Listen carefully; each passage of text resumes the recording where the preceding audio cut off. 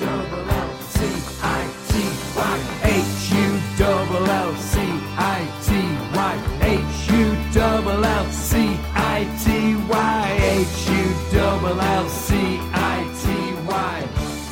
all we need. Hello and welcome to another edition of the Tigers Down Under. My name is Lauren and I'm your host this week, and I'm joined by Alex. How are you going, Alex? I'm good, thanks, Lauren. How are you? I'm good. Getting used to isolation life. So last week, Alex, you were joined by Dan and Brad to discuss the form of Hull's defenders this season. This week, we're going to take a look at the headlines surrounding Hull from the past 7 days. So our first topic was David Silva's recent interview, where he was asked about his toughest opponent. Somewhat surprisingly, he picked a game against Hull City back in 2014. What can you remember about that game? Yeah, it's interesting that he's picked out this game because, from memory, it was a pretty close game. The company got sent off after about 10 minutes because he pulled down Jelavic when he was through on goal, which at the time really felt like it gave us a real chance to actually win the game, and that was sort of the first season or two where City were really starting to flex their muscle in the Premier League. So it was a really interesting game from that perspective, but then obviously Silva scored only about 5 minutes later to sort of give City that upper hand, and he was in such good form that day that it was going to be a really tough job to pull a goal back, and unfortunately City did get a second goal to win the game 2-0. But I guess I find it interesting that that was, you know, of all of his games at club level, to pick that one, let alone that game against Hull, because the following season, a game at the Etihad where Myler scored, I think it would have been in second half or towards the end of the game, where Man City then scored with almost the last kick of the game, or I think it might have actually been the last kick of the game to get an equaliser. To me, would have struck me as a tougher game. But I'm wondering, he might have looked at that question and sort of given a game where, you know, whilst it was a tough game, they came out on top, because obviously he would have played in tougher games where he was, you know, thrashed or didn't play well personally, but he played quite well in that game, and they came out on top in that one, unfortunately. But from memory, it was I think the week after we'd booked our place in the FA Cup semi-finals, so, and we were sort of mid-table in the Premier League at that point, pretty much safe from relegation, so I can't imagine that we were too bothered at the time by that loss. Okay. So another topic that was covered in the news this week was Alex Neil, Preston's North End's manager, calling for clubs like City and Leeds to be banned from the transfer window for putting players on pay cuts or deferrals, and other backroom staff on furlough. What are your thoughts on something like this happening? Yeah, look, it's an interesting topic, and one where I can't exactly come down on the side of City in it. I do sort of tend to agree with Neil in saying that at the end of the day, football clubs, on the whole, obviously less so in the Championship and the lower leagues, but definitely in the Premier League, are very much highly profitable organisations, particularly in the Premier League. So I think I saw a stat that Hull were in the top 5 most profitable clubs over the last 5 years, and of course that comes down a lot to our business in the transfer window and the amount of profit that we've made on a lot of player sales in the last few years. But when you're putting things into perspective and you're looking at the staff that are getting furloughed at the moment, and these organisations asking for government support, this is a football podcast, not going to get too much broader than that, but there are other large companies as well asking for government support when they don't necessarily need it. It's hard to then turn around and justify, taking taxpayer money and then also being able to go out and fork out sums of money in the transfer window. And, the cynic in me says, look, that's not a huge issue for Hull because we're probably not going to be spending a whole heap in the transfer window anyway. But you think the backroom staff, the people in marketing, the people in the ticket office, the people in all those sorts of departments who wouldn't be on a very large wage, to be expecting the taxpayer to pay 20% of their wage when for the club, it's really not that significant an expense compared to player salaries. I think is something that really should be considered. I think by now it's probably a bit too late to put any sort of measure like that in, because a lot of clubs have already made decisions one way or the other on what they're going to do. So you look in the Premier League, I think Liverpool had originally put all of their staff on furlough and then kind of reversed that decision because of the backlash. I can't remember if Spurs ended up doing it as well. I think they might have. The reversal, I mean. So I think a lot of the clubs are sort of coming to that realisation now, and I think maybe the case can be made that clubs in the Championship aren't as well off, and therefore, City aside, a lot of the clubs are making quite significant losses. So in their case, any sort of saving that they can make, they're going to try to do. So I think it's maybe a bit more justified. But certainly I would say if clubs have made any sort of significant profit over a last year or two period of time, that there'd have to be some consideration for whether they're actually deserving of that government support. Yeah, I can agree that the backlash is kind of expected. I mean, you look at what some of these players, and this is mainly in Premier League, how much they get paid. They can't really justify furloughing staff when players are getting paid millions upon millions. But that's just my add in there. So, I mean, that whole transfer window money is a bit of a big issue, but another big topic of speculation has been loan players and whether they should have to return to their parent club on the 30th of June when the season would have originally ended. Peterborough have however said that Marcus Maddison is free to stay with City after this date, so he can complete the season with us. Do you think this should be more widely adopted?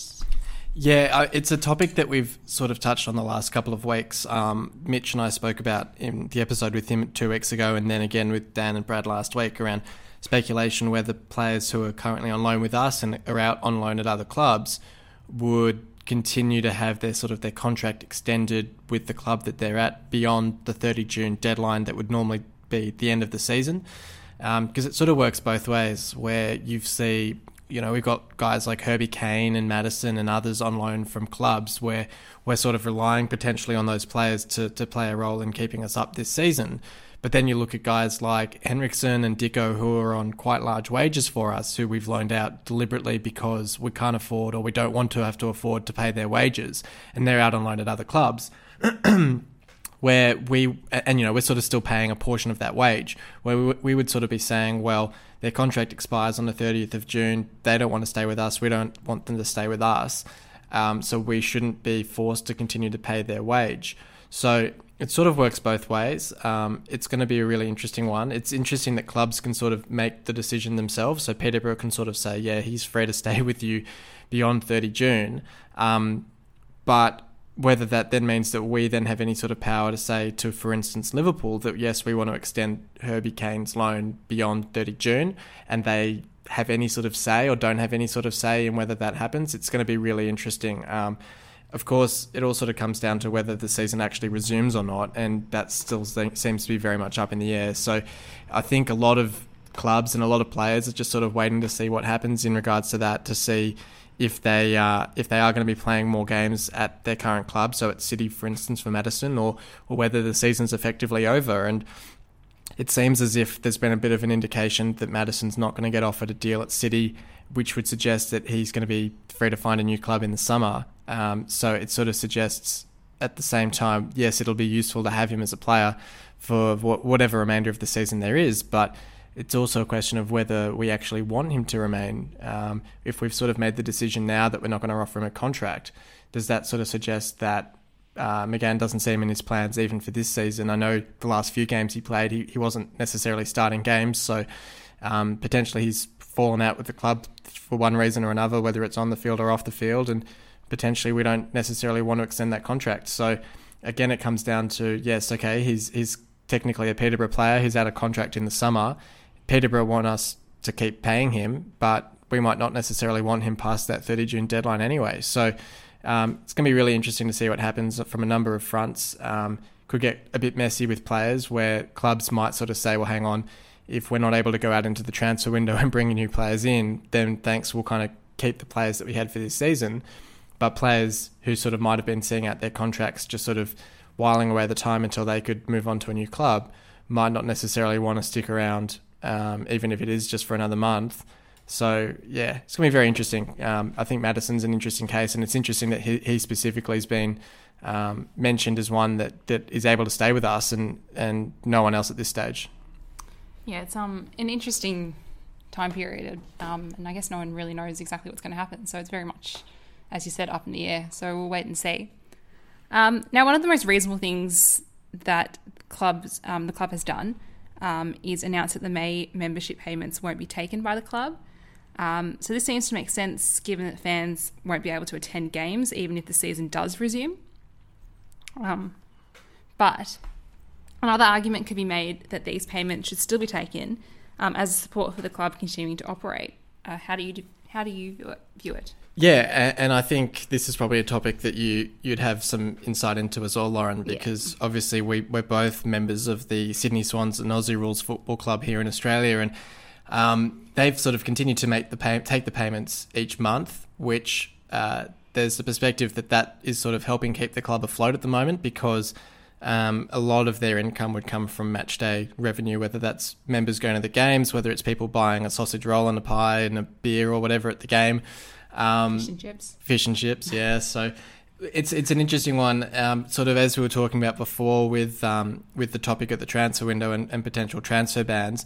Obviously, clubs in England have a little bit more money coming in than potentially Australian clubs do. So there's the argument to be made that the revenue from these membership schemes aren't actually as significant for the clubs over there. But I think the suggestion was, when this story broke, that City would be taking a pretty hefty hit to their bottom line in doing that. And of course, if games resume, it then means that by halting this payment for a month, is it a deferral? Is it just a cut?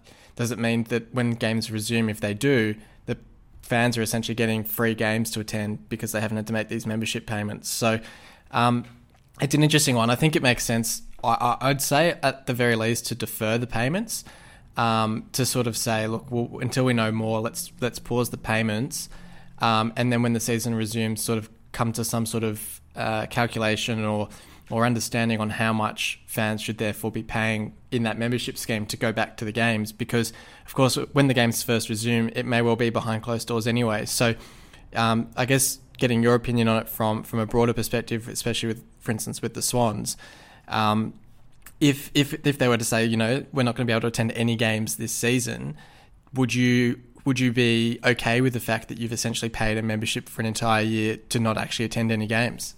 Well, I know personally I'd be okay with it because, I love going to games, and I would prefer to know that that's still an opportunity next year, so continue supporting the club regardless. But I'm in that financial situation that I can do that. If I wasn't, and that would be one of the first things I'd cut from regular payments. And I think it's good that they've, said that membership won't be taken by the club for this month, but at the same time, it should be optional. I mean, I get why they're doing it.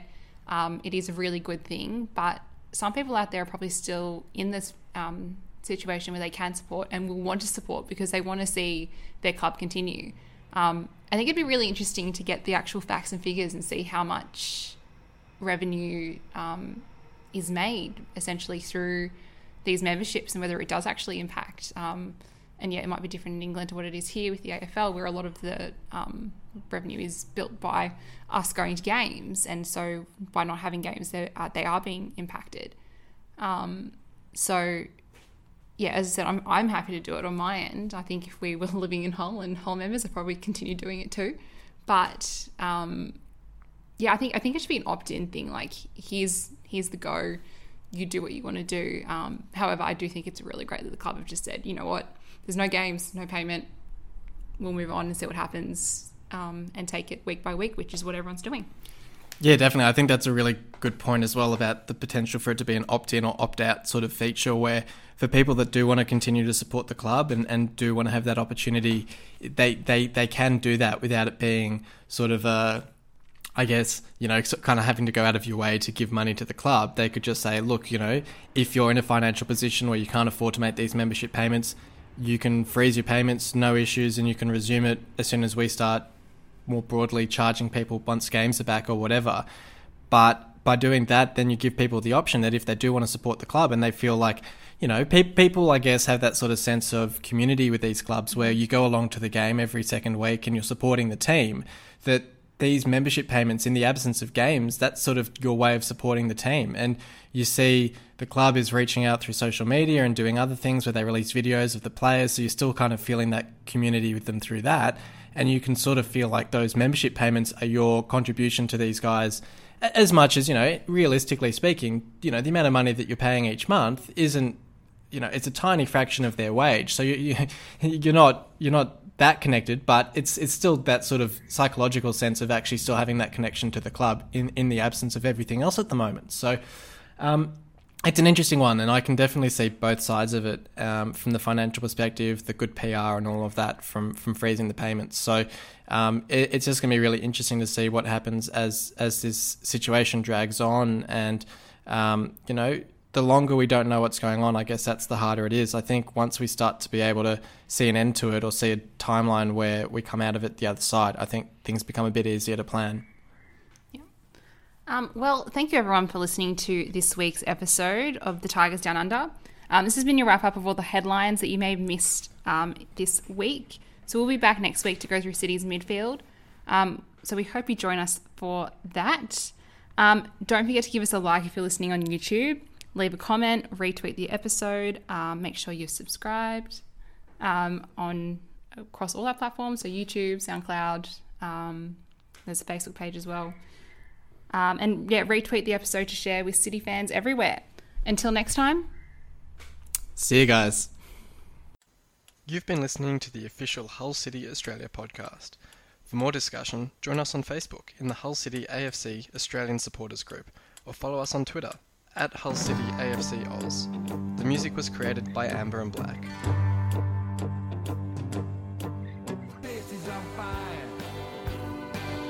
Going higher and higher.